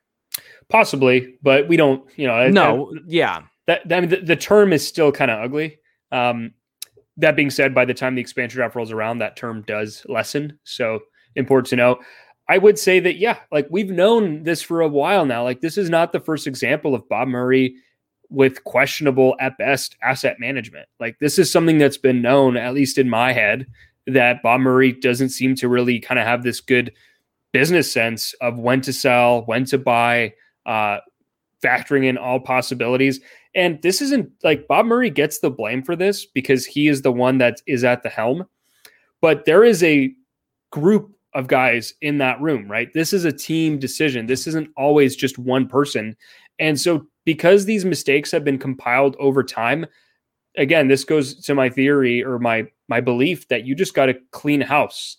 Like there is just a thought process within that organization that is not working. And it's impossible to suss out who is not at fault in this scenario. And that sucks because you don't want to fire people. You don't want to cost people their livelihood, but there's a business to run here. There are wins to be had. There are bigger and better things to accomplish. And like right now, this management group has just shown that they are not capable of that they're not the team to do it. Yeah. So let's get into some questions from our Twitch chat now. So that was it from Twitter. So thank you so much. You can send us stuff on Twitter. We'll answer it. Same thing with emails. But let's get to Twitch because this is the real fun part. We've had a lot of people. We're at 70 plus viewers for most of this podcast. So thank you so much. Yeah. If you're watching on YouTube, by the way, so we do have the show on YouTube, youtube.com/crashthepond, or if the audio versions, we do a Twitch stream of the show each and every time at twitch.tv/crashthepond, where you can watch us kind of give out these takes, give out these opinions live, watch our reactions, watch our faces as we do those fun ad reads. Yes, I was going to say the most important part. Yeah, exactly. And you also get to interact not only with us, but with other Ducks fans in the Twitch chat. It's a fun little community. And you can also support the show. If you have Amazon Prime, you get one free Twitch Prime sub each and every month. You do have to hit that subscribe button after 30 days. If you have Amazon Prime, you get one free Twitch Prime gaming sub every month. So you can go ahead and use that. You can also use some bits. And so that guy Bobski used 46 bits and sent that to us because of Trevor Zegras wearing 46. Thank you so much. Thank God he's 46 and not 13. I mean, Zegras should wear number 99. Oh no! Don't put that on him. Don't put that there. Sorry, It was a joke for the bits. It was for the bits. So here we go. Let's get to these questions. Spence Curry asks, "Who do you think should be traded in a rebuild?" So if this is potentially the start of the rebuild, what would you do? Who would you trade? Who would you not trade? Anyone and everyone. Like I know this sounds heartless, but I know that you want to keep some veterans around, but I just trade whoever I can get the maximum value for and kind of work my way down. So Silverberg is on the table for me. Henrique is, I mean, obviously he's on the table for everybody. Rickard Rakell, I still think he's a good player, and that the problem is you're really going to have to pay him that's in the near future. And like we're kind of seeing it now that those contracts don't age well, or they might not age well. So Rakell is definitely on the table for me. I might try to get out of Danton Heinen if I possibly can. I will try my darndest to see if I can get someone to take Cam Fowler, because that contract is just, it's making my eyes hurt looking at it. And then Hampus Lindholm is I'm sorry if this is hurting the feelings of fans of the team, but this is the mindset you have to have if you're trying to really improve long term. So really anyone and everyone is on the table. There is absolutely no one on this roster at this point in time that is off limits. Zero. Yep. I would agree with that. Although I guess Zegras is on the roster, so he's not off the table. Yeah. He's not on the table. Bonnie also just gave us 46 bits. Thank you so much, Bonnie. I agree with that. I think that I think there needs to be some remnants of older players just to fill roster spots in a way. And also in some fashion, if you do that whole scorched earth, you do need some salary on your team to hit the cap floor. And so that's fine. That's achievable. You just do what the Red Wings do, right? Which is you take on salaries for picks. Well, I would look at moving Rakell. I would look at basically I would try to keep I would probably try to just keep Silfverberg and Lindholm, and that's it. Yeah, like the thing is with Silfverberg, I do think maybe it's a flawed belief that there's not a ton of term left on his deal. I mean, less than Fowler, for example. I do think he can have value defensively, just kind of stabilize. I think that will age a little better. And like with Lindholm, I just still think that he can be a good NHL defenseman. I think that we've kind of learned in the last maybe 2 to 3 years that he's not really an elite tier defensive defenseman anymore. But at the very least, he's a guy who can kind of just stabilize your blue line as you try to work in the likes of Josh Mahura, Jamie Drysdale, so on and so forth. Yep. Agreed with that. Real quick, this is something I saw earlier. My apologies. I can't remember who asked this question. It was something earlier, but I think it's actually something important to ask. Do you think Zegras is up for the rest of the year? Or do you think that it's just basically, do you think they burn a year right now? It's so hard for me to say because this team is so unpredictable and at times illogical. Hard for me to say. If I were to put my life on it, which, I do think I value my life, I would bet no, because this team has been so conservative, so cautious. But I will say that he could just come in and be so good that he forces their hand. Yeah, I think that's going to happen. I think it's a yes. So maybe in this scenario, I perish because of that bet. Yeah, I think he comes up and he does enough where they can't afford to send him down at that point. You just can't. And I think that's where we're at. It's a big bet, but you've touched on this before, and I think it's a good point. Is this whole idea that, oh my God, you can't possibly burn a year? It's so bad. Never do it. The player actually will probably not be quite as good if he burns it off sooner, right? The longer that you extend it out, the more time he has to accumulate counting stats to drive up his price. So playing Zegras all of this year in a shorter season keeps that ability for him to produce down and helps the team side. And from when we know about aging curves, he's going to be better next year and better the year after that. So you're getting a 19-year-old season, 20-year-old season, 21-year-old season under the ELC. I have a question for you. Yeah. What do you think Zegras' next contract will be? He hasn't even played a game yet. Hey, it's time. It's time to answer. Now you're putting me on the spot. 11 million? Moving on. Fat Geralt asks, question, if Bob Murray's here, that's not happening on a guy that's an RFA. If it's a new GM, maybe. Fat Geralt says, I've been hearing rumors that Gibson wants out. And there are those rumors. I don't know how much I believe in them, but what do you think are the chances that he gets traded? I haven't heard those rumors, but I'm not super plugged in on that kind of stuff. So maybe it's just me. I think that the chances he gets traded are not non-zero because of the existence of Lucas Dostal. I think that if he's only 20 and he's been really good in the AHL this year. So there's still going to be some development needed. But if the Ducks are going to go down this path of the rebuild, John Gibson is an interesting chip to cash in on because he's 27, which is young by goalie standards. He's kind of entering his prime, if anything. And he's got a ton of term left, but it's manageable in terms of the AAV. So I could see it happening. It's kind of maybe I'm waffling a little bit here, but I do think that it's not crazy to think that. Yeah, I think so also. I mean, we really need to see kind of where this team goes. My big issue with John Gibson is that we haven't seen him be that good over the last year and a half. I mean, he had a really dominant stretch to start the year, but he wasn't great last year. And right now, he's barely above 0 in terms of GSAX. He is almost below 0, which, for those who don't know what that means, goals saved above expected is, okay, we're counting the number of goals that a goalie is saving above what we would expect based on the number of shots that he's facing, which to me is a way better way of looking at it than save percentage. And Gibson is always, or at least in the first 3 years of Carlisle, Gibson really dominated that stat. He was just destroying it, saving a bunch of goals. But in the last 2 years, maybe it's fatigue, maybe it's the Aikens effect. Who knows? He just has not been nearly as good. And now he's almost negative, which is crazy.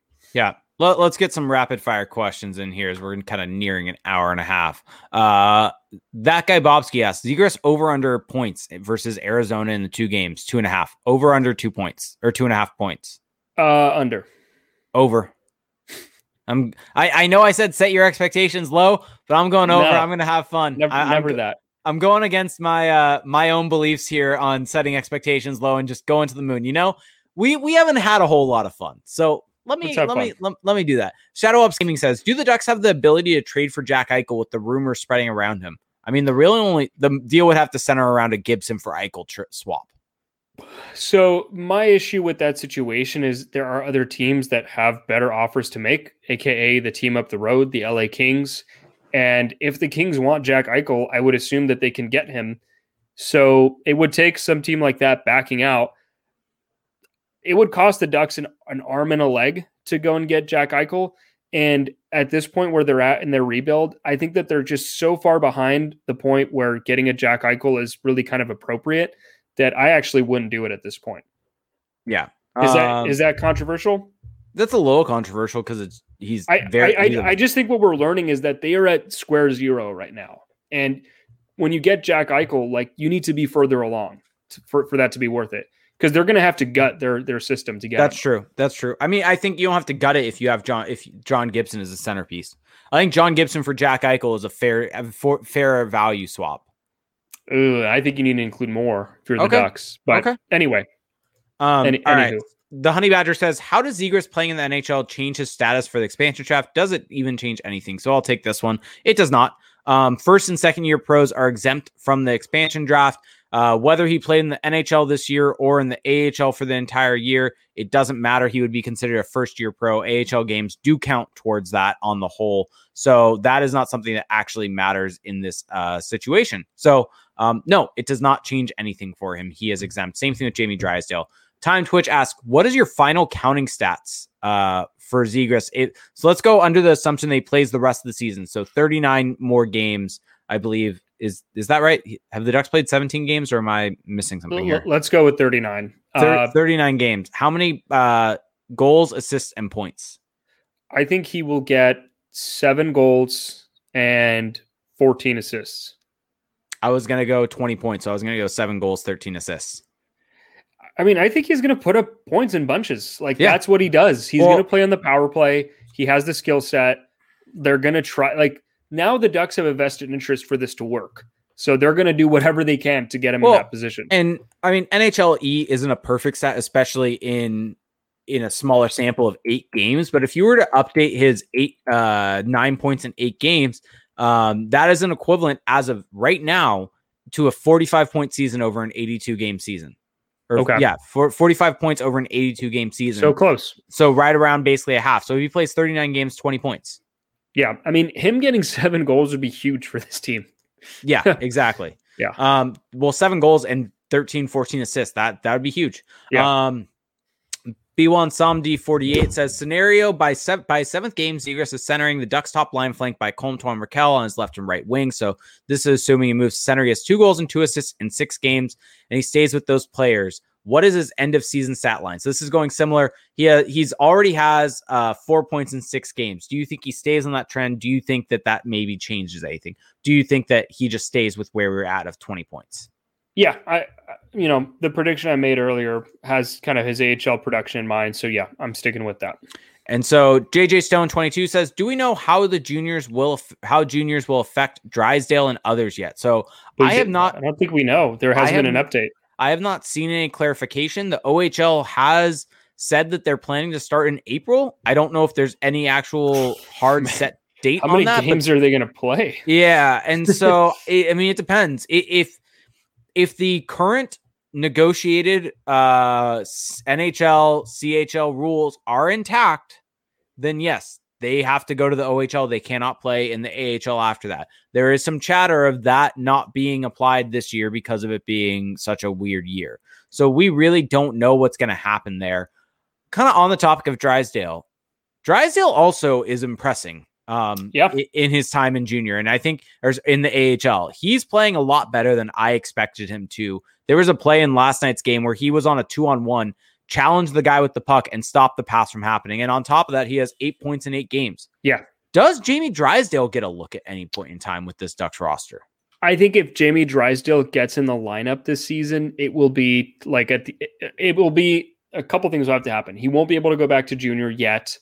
And it'll be at a point where the season is just kind of I don't think they're going to put him in as long as there's still a chance they can get into the playoffs. I think he's more of a late season kind of cameo guy, which, by the way, doesn't mean that it's correct. Like, you could argue he's good enough now and better than, like, say, a Ben Hutton. I don't know if that's necessarily true because defense is such a kind of hard position to project at his age, especially. So, but I would be curious to see it. I'll say that much. He's looked great in the AHL. Brandasian asked, and I'll take this one. Do you think the Ducks will limit Mahura's game played so he doesn't meet the games played requirement for the expansion draft? So Mahura has met the games played requirement, or he is not exempt. He is a third-year pro. AHL games do count towards that. He's played 2 years in the AHL. This is his third year. He obviously has gotten some NHL games, so he is actually not exempt. He is eligible for the expansion draft. He is someone the Ducks have to look to protect. So whatever they do right now does not matter for his expansion draft eligibility on the whole. He is currently eligible. Ginger Wolf asks, can you guys explain how Kessler's, Perry's, and others' contracts affect the team? Are Eves and Backes still on the books? So going to Cap Friendly real quick, Eves and Backes, Eves is off the books. Eves and Bieksa. He said Eves and Bieksa. Eves and Bieksa are off the books. Yeah, way off. Ryan Kessler is currently still under contract and is under contract for this year and next year at 6.875. The key thing to know there is Frank Saravelli reported this, that 80% of that contract is covered by insurance at this point. So the Ducks actually aren't paying a whole lot out of pocket for that deal for the next 2 years, but that cap hit of 6.875 does remain. It is eligible to go on LTIR. You said 80%? Like, how confident are we with that number? Frank Sir, that is me trying to remember exactly what was in the report. I would check. Frank Saravelli 80% would leave him at about just over $1 million in terms of what they're paying him. Yeah, it's something around there. So don't quote me on that. Go see Frank Saravelli's reporting on it to be confident. But they've got 1 more year of him on a no move clause, and then after that it goes down to a modified no trade, which isn't really going to matter at the end of the day. I just love even talking about Kessler in the present tense. Like, he's got 2 years left on his deal. And he's basically retired. We're talking about Adam Henrique's deal and how that was bad right away. Ryan Kessler's still getting paid by the Ducks. Yeah, and Ryan Kessler's deal was signed in the summer of 2016, or sorry, 2015. I mean, the thing with Bob Murray, and that was a big bet that he would age well, and like, it didn't take a genius to see the way he plays and think, maybe this isn't a guy you want to give 6 years to when he's in his late 20s. Maybe it's not a great idea. I mean, I feel like this is something that's kind of like a narrative that's died down over time, but it's still a demerit against Bob Murray, I would say. Yeah, 100. I mean, this is the Bob Murray narrative of he's gone out of his way. Of course, there's the argument of, well, you had to do it at the time because you got to stay within your window, but Yeah. So real quick, found the article, and it is 80% is what is being reported by Frank Saravelli. That 80% of the $13.3 million remaining to be paid out is covered by insurance, which makes it easier this was about the Ducks trading the deal, which to me doesn't really make a whole lot of sense. But it's not actual real money that's being paid out.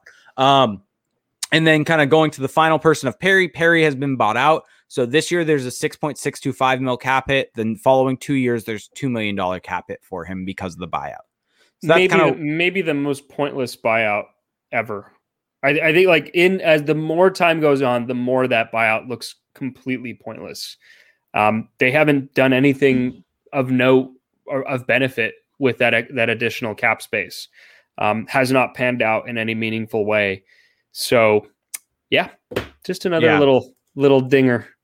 Fire Carlisle said, question, are the Ducks lacking a bad cop on the coaching staff? Really, it seems like the only person who holds them accountable is the GM. I think they're lacking just good coaches on the coaching staff. I mean, I think that Dallas Eakins seems like a good motivator, seems like a good people person, but the X's and O's of this team have not been the strongest. The lineup decisions have not been the strongest. And so maybe I'm being too harsh, maybe I'm being too critical, but that to me is the bigger issue. Like, this is the thing that we need to get away from when discussing this team. Is it's not about motivation. It's not about, accountability. These are just buzzwords to cover up the fact that there is not enough talent. This team is not constructed properly. They're depending too much on guys who are on the wrong side of their aging curve. That's what this is. That's what this season is about. I just don't want to hear anymore about how this is somehow about accountability or good cop, bad cop. That is not at all what matters here. Yeah. And so we've got 2 questions from Kim Paffa that I want to get to. One, should we buy Zegras jerseys with his rookie number or with 13? Wait for 13. Okay. And then if Zegras narrowly loses on the Calder Trophy, how pissed should the Samuelis be for management for keeping him out of the big club for this many games? Well, who would be the front runner right now for the Calder Trophy? I haven't really been paying attention to that. I haven't necessarily either. I don't think it is Lafreniere, though. Let me see if I can look up the rookie scoring. But I actually will take the other side of this. I actually think the Samuelis will probably be happy because that means they don't have to pay as much of a bonus. Yeah, I was going to say, if you're asking the people writing the checks, they might be a little happier that the check won't be as big. Yeah, exactly. Josh Norris currently leads rookie scoring with 11. Kirill Kaprizov is tied there at 11 also. Tim Stützle at 9 points. And Kaprizov hasn't even played that many games. So yeah. Anywho. Yep, exactly. So let me see. We've got a couple more questions. What is Zegras' nickname going to be? I mean, it's hockey. You all know what it's going to be. It's going to be Z. Zeegs? Z? Oh, is it Z? Okay. Yeah, I would say Z. Mighty Ducks 593. Do we hate Kessler for not retiring? No. Get your money. Yeah, I mean, of course, if you're on the team side, you're probably like, well, what the heck? But because I actually don't know how this works within the contracts, because if he's physically unable to play, how does that work? I would imagine that part of this is put into the contracts in the CBA that a player doesn't just lose out on his money if he's hurt, right? And so, no, you shouldn't hate the guy for trying to get his money. Like, that's ridiculous. And I mean, he played through everything and got hurt while he's on the Ducks. He should be paid if he's hurt and cannot do anything. Here's the thing: the Ducks signed that deal. It's not just Kessler that signed that deal. It is both parties to that. Kessler is. Basically Kessler is eligible to get all that money if he wants it. And so accountability. Yeah. Shocking. Accountability. Shocking. Two-way. Is it a two-way street? Yeah. Shocking. We should really briefly point that out, that I love that Bob Murray says accountability is so important. And yet it feels as if no one holds him. No, he doesn't allow himself to be held accountable for anything. Just putting that out there. B1 Samdi 48 says, he's wondering why you would be okay with trading Heinen. I just don't really think he's a guy who does much for you. He's 25. He's going to be an RFA. So I think teams can talk themselves into wanting him. And if you just get a pick for him, like a third, or I don't know, he's just not a guy I'm really high on moving forward. And I think if you just get something in return where you can kind of have a little more control over who's going to be a part of this team long-term, that makes more sense to me. Maybe I'm being a little harsh. Maybe Heinen has shown he's good enough to stick around long-term, but I am of the mind of just scorched earth. Do we, at what point do we say that was a bad deal? Can we say that right now? Because Nick Ritchie looks really good in Boston. Yeah, I mean, I think it's fair to say, and maybe I haven't done enough research on the other side of this equation, but has Nick Ritchie looked better now than Heinen ever looked in Boston? Because if the answer is yes, then it is a bad deal, because you can't just say, oh, well, he's doing better because he's in Boston. If he's doing better in Boston than Heinen did in Boston, and Heinen isn't doing as well as Ritchie was in Anaheim, then I think you have a pretty strong case that this wasn't a great deal. That being said, I think it's still an okay-ish deal. It's going to be hard for me to ever get to the point and to say this is a terrible deal. I do think, though, that the player evaluation side of Ritchie was very poor. I don't really care about the whole conditioning thing. I don't care about the fact that he took penalties. That is something that you can, work on internally. And I know that they probably tried and maybe they failed. But even still, like, he is just so impactful at 5-on-5 that it's just kind of worth it. You just live with it. But there are so many people that just don't see it that way that I'm not gonna go any further. It is what it is. So 2 questions here. Let's end with these 2. MightyDucks593 asked, question, do the Ducks need more grit? No more grit. No more grit. Get rid of the grit. Get rid of the grind line. The grind line. This team needs more skill. This team needs way more skill. Get rid of the entire 4th line. Just shoot them out and get more skilled players on this roster. And let's end with this. Dalton Key says, do the Ducks win tomorrow? Let's end with that. No. Yeah, I agree. You're ignoring questions for me. How dare you? Or one question. Whether it's the Ducks or the Habs? Because that's not even a question worth asking. You're a Habs fan. Yeah, I actually just don't know what that's referring to. Like, who's better right now? No, he's asking who you're more of a fan of. The Habs, although right now they're playing with my emotions, losing to the Ottawa Senators. And Carey Price looking just washed doesn't also help. But So I say the Ducks lose tomorrow. I don't feel they just didn't look great. I think they'll look better against the Coyotes than they did. I think that they will I think Zegras will have a point in the game, but I think overall the Ducks are not going to end up going to win tomorrow. One thing that was really confusing that Aiken said today, 2 things. He said that the Coyotes are a team that likes to play a track meet style, which that's not what I've seen from them, but I haven't watched a ton of them lately. And he basically called them a diving team. Like he said, that's right. Yeah, like he did everything but say that they're a team that dives. And I thought that was very odd. But hey, they're in the trenches, so we'll let them have that. Yeah. And want to say this, Bonnie, the biggest, I think, optimist and light in our Twitch chat and just kind of in all of Ducks fandom. I want to say she says, yes, the Ducks will win tomorrow. I mean, they could. The Coyotes aren't that good. The Ducks haven't shown that they're better than the Coyotes, but the Trevor Zegras magic, it will work. Okay. Yeah, sure. Let's go with it. Should we get out of here? Let's get out of here. We're at an hour 40. This has been a big show. This is a lot of people. We've had a lot of people tune in for us. So thank you, everyone in the Twitch chat. It's been thriving tonight. It's been bumping. It's been a lot of fun. I want to just say thank you to everyone. Yeah, thank you, guys. This was a lot of fun. I'm using a different computer than I usually do, so I was able to keep track of this chat, and I'm loving it. Thank you, everybody. Thanks, everybody, for listening, who's listening, whether it's on YouTube or in the recorded version, of course. Big shout out to everybody there. So wrapping on up here, if you enjoy our show, if you like what we do here, there are a number of ways that you can support us. I think the biggest one, the one that you get the most benefit out of, is our Patreon page. So that's at patreon.com/crashthepond. We give you 3 tiers of support.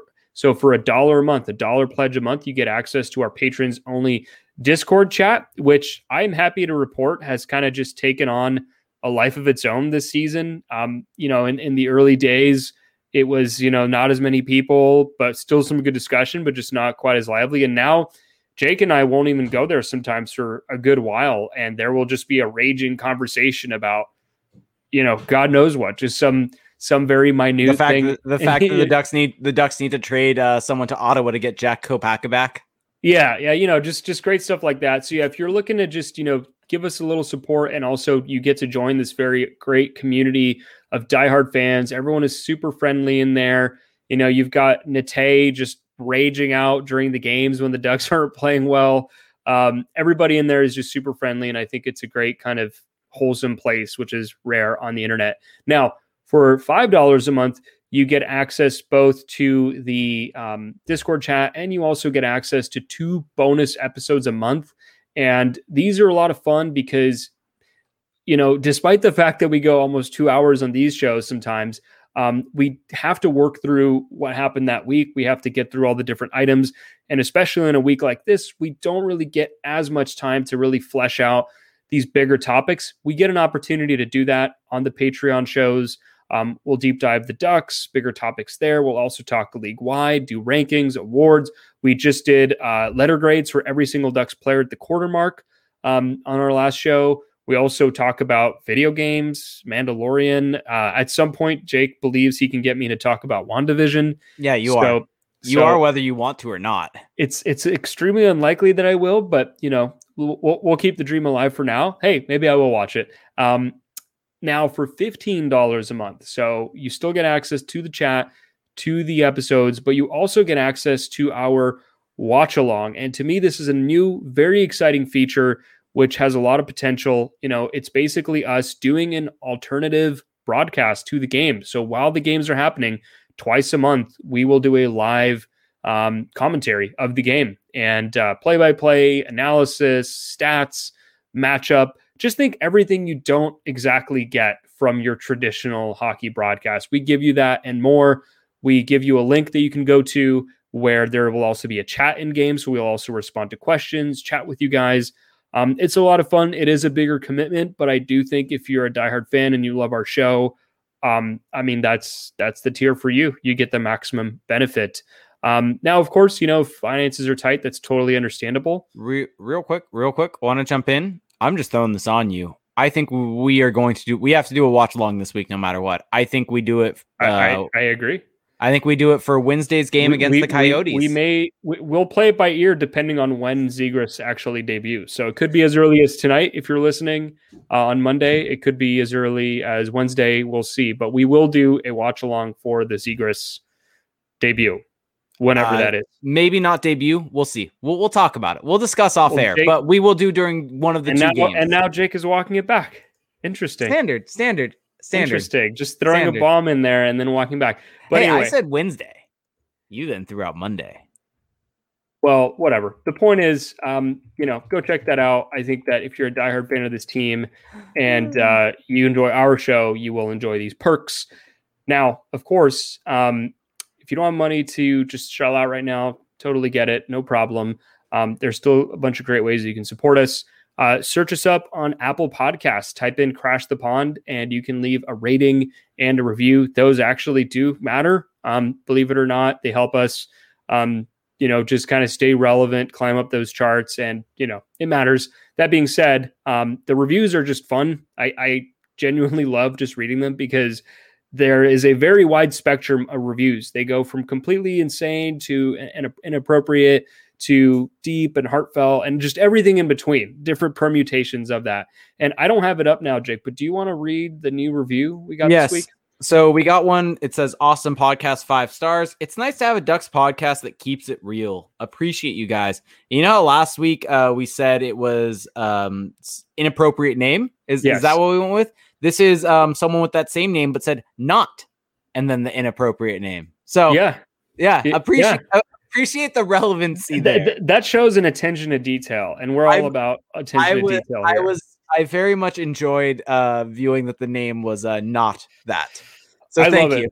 I love it. Thank you for that. Of course, a couple of other ways here. YouTube.com/crashthepond. If you enjoy watching the show in video format, well, then we've got you covered there.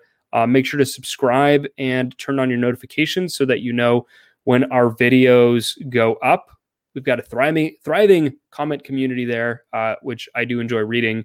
Jake enjoys responding. Maybe at some point I'll get into the response game. Yeah, maybe you should. I'm a lurker. I'm a lurker right now. I'm just biding my time. And what else do we got here? Oh, yeah. Make sure to check out our website, crashthepond.com. Few different things on there. After every Ducks mini series or set, whatever you want to call it, we do 5 takeaways. Jake, CJ, and I, we revolve through that, and we give you different stats, different things to kind of take away from those games. So if you didn't get to watch them, or if you did watch them, you have a good feel for kind of what happened there. We also have a shop, crashthepond.com/shop. So if you like our logo, or you want to find out what our logo looks like, go to the website. We've got t-shirts. We got some beautiful white, orange, or black. You get to pick. We've got the Ducks whole color spectrum there, but we also have different versions of the actual logo. So we've got an eggplant and jade version of our Crash the Pond logo, which is just gorgeous with the Honda Center arches, palm trees, hockey sticks. You know the deal. We've got that in eggplant and jade. We've got it in the orange and black. So whether your team bring back the Mighty Ducks or team love the orange and black, we've got you covered either way. We've also got hoodies, black, white, and gray. So, it's still a little chilly out here in Southern California, or judging based off of our ad read, it's still very cold in other parts of the country. Also watching the news. So maybe a hoodie would help. And you could also support our show there. So that's at crashthepond.com/shop. Make sure to check us out on social media at Crash the Pond on Twitter, Crash the Pond on Facebook. Just search us there. Jake is on Twitter at Reindeer Games 91. Make sure to give him a follow. And I'm also on Twitter, I suppose, at Felix_Sicard. So that will do it for us tonight, guys. Thank you so much for listening. Hope that you are hanging in there in what is a tough season, but there are better days ahead. And we will talk to you at the next podcast. Have a great week. Bye.